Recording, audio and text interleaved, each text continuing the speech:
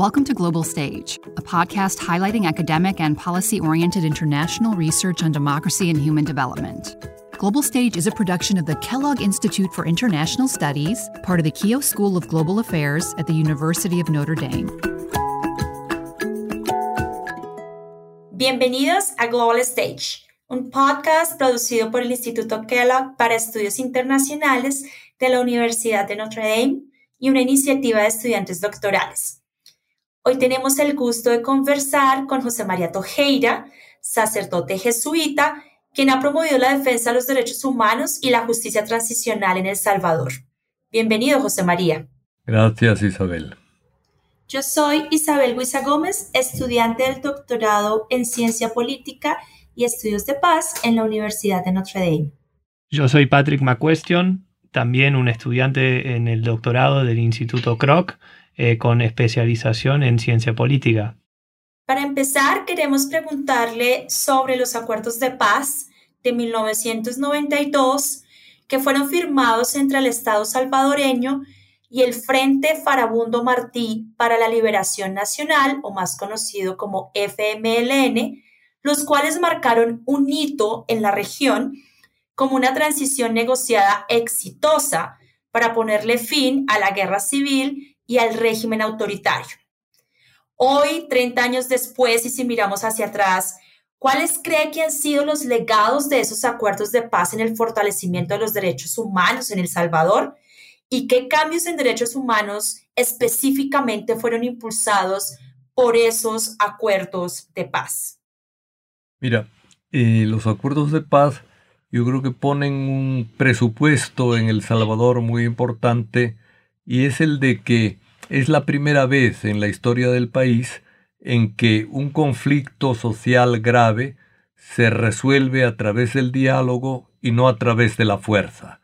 Para mí eso es un paso fundamental en la historia del país. Los conflictos sociales anteriores se habían resuelto siempre por la fuerza bruta, y por el poder más intenso que derrotaba al opositor. El haber llegado a un acuerdo de paz a través del diálogo y la negociación me parece fundamental como presupuesto para una vida ciudadana, democrática, etcétera, etcétera, porque esa es la base de la democracia.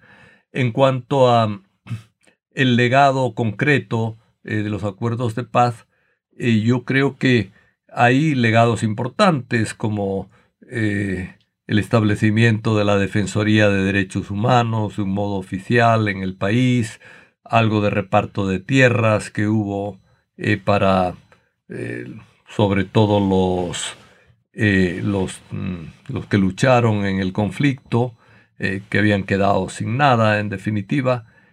Tal vez fueron más flojos en el trato a las víctimas de las violaciones de los derechos humanos por la amnistía que se dio poco después del informe de la Comisión de la Verdad.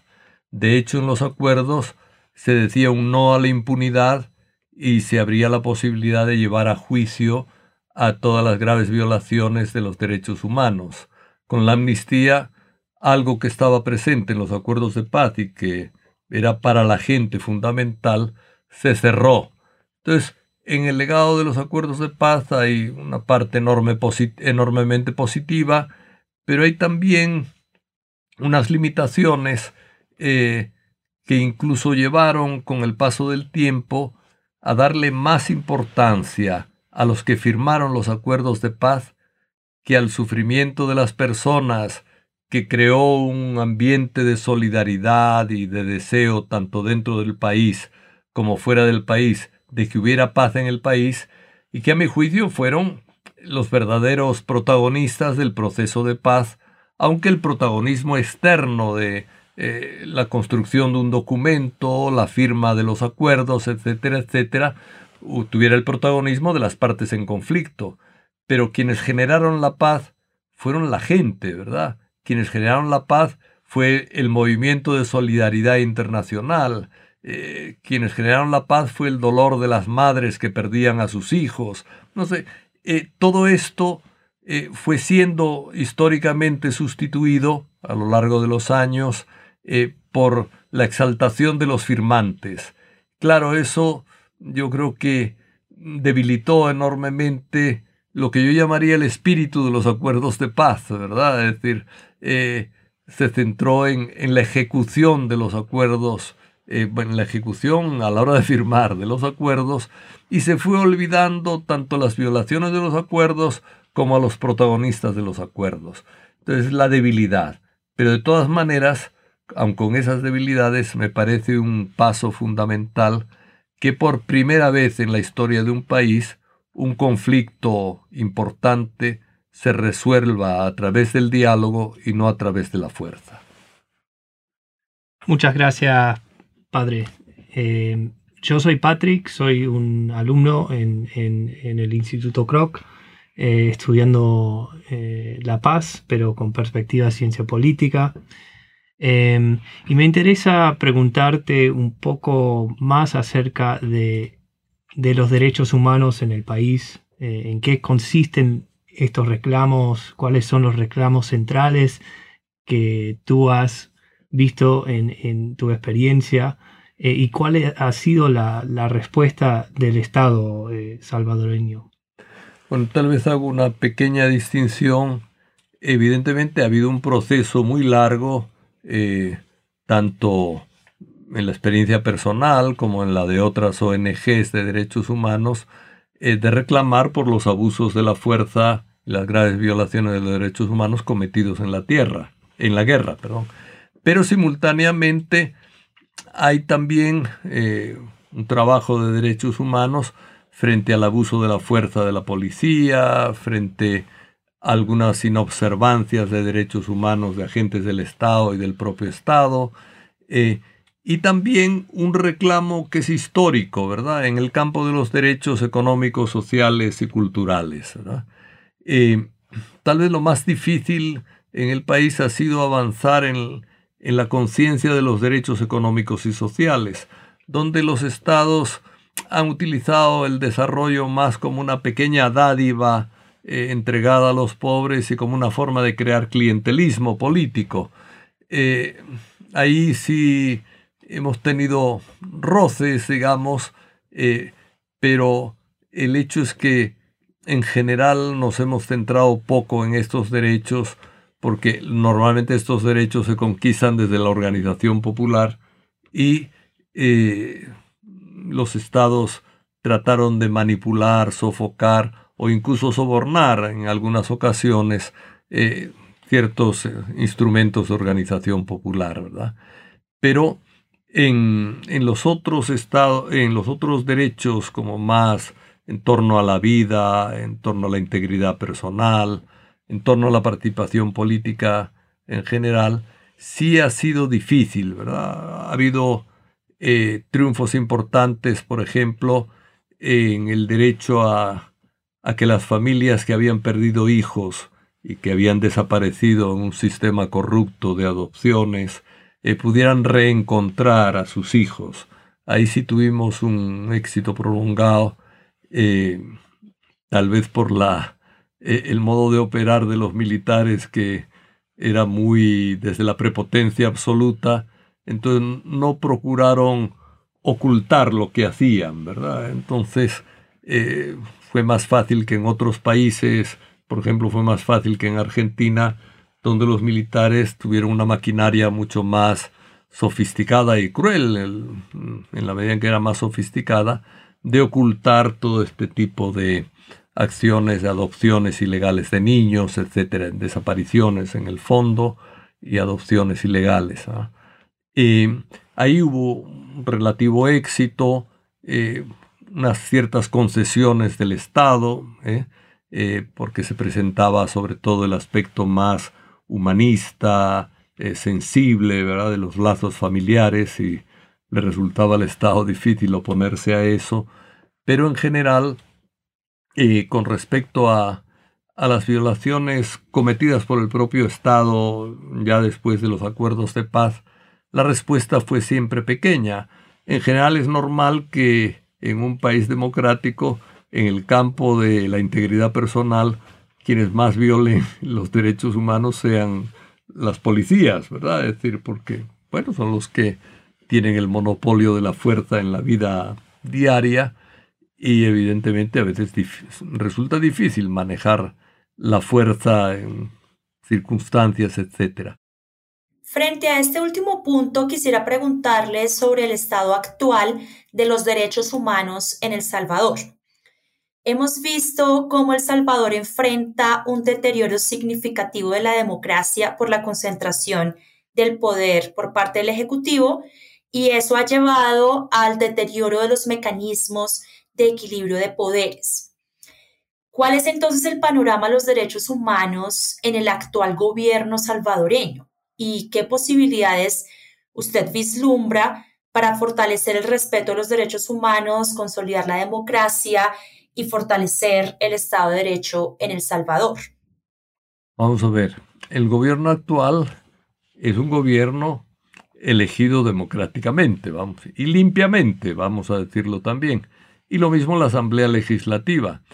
Pero una vez que el gobierno y el partido en el gobierno ha tenido no solamente el poder en el Ejecutivo y en el poder en el Legislativo, ha emprendido una carrera y una dinámica de control de todas las instituciones del Estado, incluido el Poder Judicial, que en la práctica ha creado un monopolio del poder desde el Ejecutivo, ¿verdad? Es decir, no hay equilibrios, no hay dinámicas que puedan jugar en el reparto del poder y en el reclamo ciudadano a distintas instituciones del poder. Hay un centralismo, a mi juicio, demasiado fuerte, ¿verdad? Y un centralismo con el poder en la mano total del Ejecutivo. Entonces, el panorama no es agradable. Yo creo que sí hay que reconocer que el gobierno, así como ha violado derechos humanos de un modo sistemático, lo ha hecho también de un modo selectivo. Es decir, ha combinado la violación de derechos humanos con un manejo muy agresivo de las redes para callar a los que defienden los derechos humanos. En general, no ha sido un gobierno represor en el sentido técnico absoluto, ¿verdad?, de perseguidor y golpeador de la comunidad de los derechos humanos, pero como eran antiguamente, ¿verdad?, que los derechos humanos se perseguían y el que jugaba en el campo de los derechos humanos podían matarlo fácilmente o tenía que exiliarse del país. El gobierno actual no ha llegado a tanto, pero ha tratado de desacreditar y de vincular los derechos humanos a la defensa de los victimarios de tal manera que le ha restado capacidad de peso social, ¿verdad? Entonces ha sido un problema fuerte. Es decir, ellos han sido selectivos en el modo de actuar, han dañado especialmente los derechos humanos de los más pobres del país, o que son mayoría, ¿verdad?, además en el país, pobres y vulnerables, digamos. Y han atacado a los derechos humanos cuando los derechos humanos han dicho, miren, detenciones masivas no son coherentes con los derechos humanos, ¿verdad? O condenas masivas, o falta de información sobre los privados de libertad, falta de alimentación, ensañarse públicamente con ellos, con imágenes realmente que dañan la dignidad de la persona humana, exhibirlos casi desnudos, a veces hincados, cuando la policía los presenta, ¿verdad? Es decir, todo eso, cuando se defiende, porque es lo más aparente del Estado en esta lucha que tienen contra el delito, este tipo de actuar muy vengativo, digamos, muy vindicativo, castigador, etc. Cuando se les critica, enseguida meten el tema de la amistad con los victimarios, ¿verdad?, y la defensa de los victimarios. Y en el país, al mismo tiempo, se ha conservado, dada la poca utilidad del sistema judicial en El Salvador, la gente prefiere la venganza a la justicia, ¿verdad? Entonces, cuando se tiene mano dura con los criminales, lo sean o no lo sean, o solo sean sospechosos, ¿verdad? Es decir, la gente dice, bueno, y además si ve efectos pues que ahora hay más tranquilidad en las colonias, etcétera, más posibilidad de visitar a los parientes que viven en otra colonia que antes dominaba una mara distinta, etcétera. Pues la gente dice, sí, está bien que los traten duros porque eran criminales, etcétera, y que las ONGs, ¿para qué se meten a defenderlos? Ellos están con los criminales. Es decir, esa política propagandística del Estado crea ambiente o mal ambiente ante los derechos humanos. Muchas gracias, padre. Queríamos preguntar también acerca de el rol de la comunidad internacional en cuanto a los casos de violaciones a los derechos humanos, el efecto que ha tenido eso en el país de El Salvador. Hoy en día, la sociedad civil salvadoreña se ha movilizado a nivel internacional en búsqueda de justicia.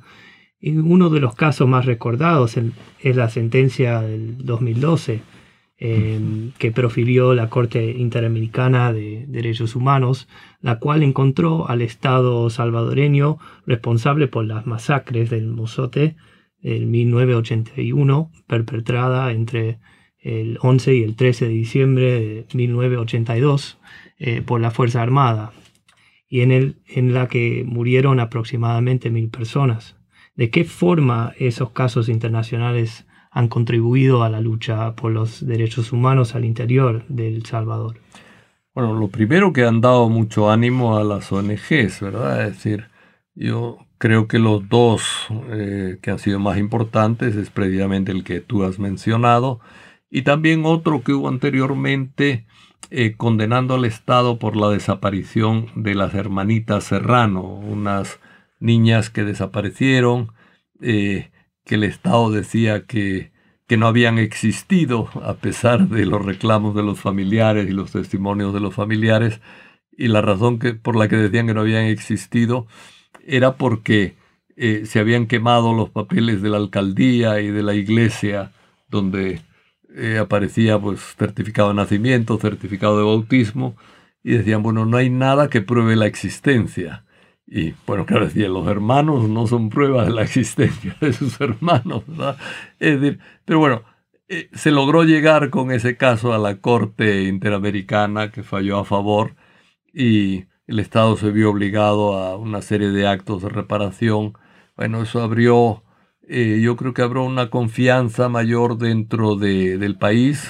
Lo mismo lo de la sentencia en torno a la masacre del Mozote, porque, por ejemplo, la mayoría de los casos han llegado a la Comisión Interamericana, pero se han quedado ahí estancados durante mucho tiempo, ¿verdad? Es decir, tanto en la Comisión como en la respuesta del gobierno a la Comisión. Entonces yo creo que había un poco de desánimo con respecto a las estructuras internacionales de defensa de derechos humanos, pero estos dos acontecimientos que acabamos de mencionar han dado bastante ánimo, ¿verdad? Es decir, en general, el trabajo de las ONGs de derechos humanos es bastante sistemático, profesional, y no es un trabajo político, aunque evidentemente, al ser muchas más las violaciones durante la guerra civil, las violaciones del ejército, es más normal que haya muchos más reclamos a las violaciones del ejército, y que como la derecha ha sido la campeona, vamos a llamarle así, de la propaganda del perdón y olvido, entonces la derecha no se ha preocupado de llevar casos contra los desmanes de la izquierda, que también los ha habido, una proporción muy inferior a la del ejército, pero que también los ha habido, ¿verdad? Entonces a veces incluso acusan a las ONGs que combatieron los abusos del ejército durante la guerra, fundamentalmente porque eran los que más abundaban y los más conocidos. Entonces les acusan de estar solo inclinadas a un lado, digamos, porque no llevan a... Y uno dice, bueno, si ustedes son los que conocen mejor lo que ha hecho de malo el FMLN, secuestrando gente o lo que sea, bueno, ¿por qué no hacen ustedes algo? Pero ellos no se meten en el campo de los derechos humanos, ¿verdad? Entonces, pero sí, en general las estructuras internacionales han dado mucho ánimo al trabajo y han demostrado la veracidad y la seriedad del trabajo de la comunidad de derechos humanos en El Salvador, ¿verdad? Y es importante eso. Gracias. Quisiéramos ahondar en este punto que usted menciona sobre la campaña de perdón y olvido. Los acuerdos de paz dispusieron que una comisión de la verdad funcionaría como un instrumento para superar la impunidad y en especial depurar la Fuerza Armada. Sin embargo, la comisión no rindió un informe público y los militares implicados en graves violaciones de derechos humanos no fueron destituidos de sus cargos y la ley de amnistía de 1993 cerró la posibilidad de judicializar a los responsables. Pero hoy, los instrumentos internacionales sobre justicia, verdad, reparación y no repetición son más robustos y más claros que en ese momento cuando esos instrumentos eran más incipientes y como lo evidencia la investigación académica, muchas transiciones políticas siguieron el modelo que hoy llamamos de perdón y olvido. Hoy, con esos estándares más robustos, dichas fórmulas son menos justificables ante la comunidad internacional, dada la emergencia de estos estándares sobre derechos de las víctimas. En ese contexto, ¿usted cómo cree que podrían ser satisfechas las demandas por verdad, justicia y reparación que no fueron resueltas durante la implementación de los acuerdos de paz en El Salvador? Bien. Antes de responderte la pregunta concreta sobre las cosas que has dicho, tal vez una pequeña aclaración. Hubo dos comisiones, la Comisión de la Verdad y la Comisión ad hoc para la depuración de la Fuerza Armada. El informe de la Comisión ad hoc para la depuración de la Fuerza Armada, aunque después la conocimos extraoficialmente, pero nunca fue hecha pública, ¿verdad? Hasta el presente nadie sabe qué militares había. Lo que sabemos es lo que nos dijeron algunos de los comisionados de esa comisión ad hoc, que nos dijeron fulano, fulano y fulano estaban entre los primeros, ¿verdad? Pero la lista no se conoce realmente, ni se ha dado a conocer a pesar del paso de los años. La Comisión de la Verdad sí dio un informe público, pero centrándose en casos paradigmáticos, es decir, no ofreció toda la documentación recabada y en ese sentido también hubo ahí una tendencia a decir, juzguemos los casos más importantes y si salen algún otro, pues también, ¿verdad? Pero quedaron un poco en el anonimato casos muy graves porque lo que llamamos masacres en El Salvador, hubo más de 50 o 60 masacres, algunas de mucha gente, ¿verdad? Y incluso hay algunas que son técnicamente masacres en el sentido, yo conozco un caso que mataron a la abuela, a la madre, a un nasciturus, que no sabemos si había nacido ya o todavía no, y a 4 niños, ¿verdad? Es decir, bueno, eso es una masacre. Pero nunca llegó el caso a la Comisión de la Verdad. Es decir, llegó mucho más tarde por el miedo, por estar fuera del país, porque los sobrevivientes eran solo 2, el esposo y la hija mayor, que se retiraron justo antes de que diera a luz la madre, cuando ella estaba con dolores de parto, porque el ejército estaba llegando y porque creían que a una mujer en parto, a una anciana que la cuidaba, que era la mamá de la que estaba de parto, y a los 4 hijos pequeños que no les iba a pasar nada, ¿verdad? Y sin embargo los mataron. Entonces digo, hay mucho caso que quedó un poco en el anonimato. Entonces uno dice, bueno, ¿cómo se podría satisfacer las demandas por verdad, justicia y reparación que no fueron resueltas antes? Mira, yo creo que hay que seguir con algunos casos paradigmáticos que están ya iniciados, que hay mucha información sobre ellos y que ofrecen un ejemplo, aunque algunas cosas difícilmente se puedan recuperar hoy. Hay que continuar con algunos casos, pero es mucho más importante, no mucho más importante, pero es muy importante, creo yo, que las instituciones estatales tomen conciencia de la colaboración que han tenido con los crímenes y con la impunidad de los crímenes. Bueno, yo me pregunto cómo es posible que el ejército salvadoreño como institución no pida perdón por una enorme cantidad de crímenes y no ponga a disposición del sistema judicial sus archivos, ¿verdad?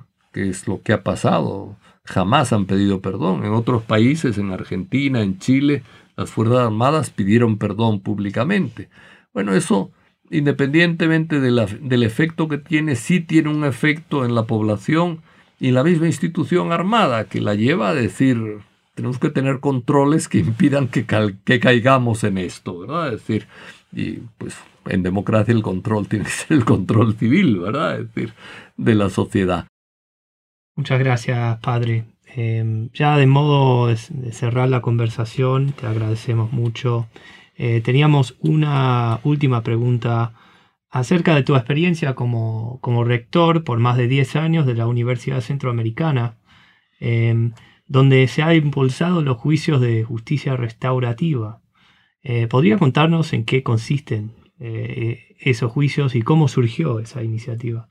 Bueno, ante la ley de amnistía, que impedía el desarrollo de procesos judiciales, y ante el silencio ante muchos casos, algunos conocidos, incluso mencionados en la Comisión de la Verdad, y otros pues, que no estaban en la Comisión de la Verdad, o por lo menos en los casos paradigmáticos que ellos presentaron, nosotros pensamos que algo importante para las víctimas era ser escuchados por especialistas en derechos humanos, generalmente abogados, juristas, algunos fueron jueces, uno que llegó varias veces como juez de estos juicios de justicia restaurativa fue Paulo Abrao, un brasileño bastante conocido porque fue secretario durante varios años de la Comisión Interamericana de Derechos Humanos. Entonces llegaba este tipo de personalidades. Otro brasileño había sido viceministro de Justicia en el primer gobierno de Lula, por ejemplo. Venía gente significativa, digamos, en el campo de los derechos humanos y algunos expertos, tal vez menos conocidos, pero... Y entonces organizábamos una especie de juicio al que llegaban víctimas concretas. Nosotros hacíamos algún tipo de investigación en lugares que sabíamos que había habido violaciones muy graves y donde o bien la gente pensaba que lo de la Comisión de la Verdad para ellos era insuficiente o gente que nunca dijimos lo que nos pasó y estaríamos dispuestos a hablar por primera vez con ustedes por la confianza que despertaba el IDUCA y ante un proceso de este estilo, pues con esta gente y los jueces, bueno, se organizaba como una jornada judicial, digamos así. La gente del IDUCA narraba un poco el contexto histórico del momento que pasa, las víctimas contaban su experiencia, o los sobrevivientes, el caso que comenté de un sobreviviente varón y su hija mayor que habían huido y habían dejado al resto, a petición de la propia que estaba de parto, porque decía, si te ven a ti, hombre, te van a matar, y si ven a mi hija mayor, la van a violar, es decir, déjame a mí con los niños, ¿verdad? Decía que a los niños no los matan, decía, bueno, es decir, pues los mataron, ¿verdad? Entonces, fue la primera vez que lo dijo, ¿verdad? Un muchacho de 30 y tantos años que sobrevivió a una masacre a los 12 años y fue el único que sobrevivió, por poner casos concretos, ¿no? Para explicar, pues también por primera vez habló de su experiencia y de lo que había pasado. Y entonces los jueces les interrogaban, les preguntaban detalles, etcétera, y finalmente daban una sentencia diciendo, bueno, el Estado ha fallado, el Estado ha violado los derechos humanos, y también con la sentencia de los jueces, que era una sentencia larga, con opinión, etcétera, jurídica, más la técnica, vamos a decir así, judicial del IDUCA, el caso se llevaba a la fiscalía. Aunque había amnistía, pero se presentaba, porque denuncias se podían presentar. La fiscalía podría decir, no voy a hacer nada con este caso y lo archivo porque hay una ley de amnistía, pero tenía que recibir el caso. La denuncia tenía que recibirla. Entonces se presentaba en la fiscalía. De hecho, presentamos, porque cada jornada de justicia restaurativa era una vez al año, pero tenía del orden de 4 o 5 casos cada vez, ¿verdad? Y también hubo algunos casos que los presentamos sin pasar por los juicios de justicia restaurativa, pero aproximadamente el IDUCA presentó en la fiscalía, antes de que terminara la ley de amnistía, unos 70 casos, ¿verdad? Es decir, que no habían sido o judicializados o que eran pocos conocidos, etcétera, ¿verdad? Entonces, un poco la experiencia, lo positivo que veíamos nosotros, bueno, es la clarificación del caso, que pasaba del anonimato a una cierta publicidad. Hicimos una sistematización de estos procesos, ¿verdad? Y está editada en un libro. Había también un proceso de empoderamiento de las víctimas, es decir, porque muchas no eran capaces de hablar, ¿verdad? O cuando hablaban se le quebraba la voz al contarlo, ¿verdad? Es decir, y bueno, contarlo por primera vez en una comunidad solidaria, ¿verdad? En la que estaban también con frecuencia, acudían pobladores o vecinos o familias que habían conocido el contexto, que habían huido y que habían regresado, que conocían a las víctimas, etc. Es decir, el verse acuerpado por gente cercana, con la que nunca se habían atrevido a hablar, pero con la que veían que los apoyaban, con pues unos técnicos internacionales, con una ONG de derechos humanos, etc. Les daba y les daba también una forma ¿verdad? Una forma de reparación, al menos, ya que el Estado no se la daba, pues se la daba pues una institución pues bueno, más privada de alguna manera, ¿verdad?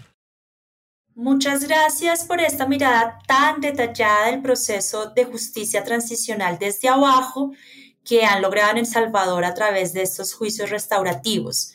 Gracias, José María, por esta mirada tan detallada y acompañarnos en el episodio de hoy. Bueno, nos despedimos por el día de hoy. A nuestra audiencia, no olviden por favor revisar nuestros episodios en la página web del Instituto Kellogg. Ahí van a encontrar que algunos episodios están disponibles tanto en español como en inglés.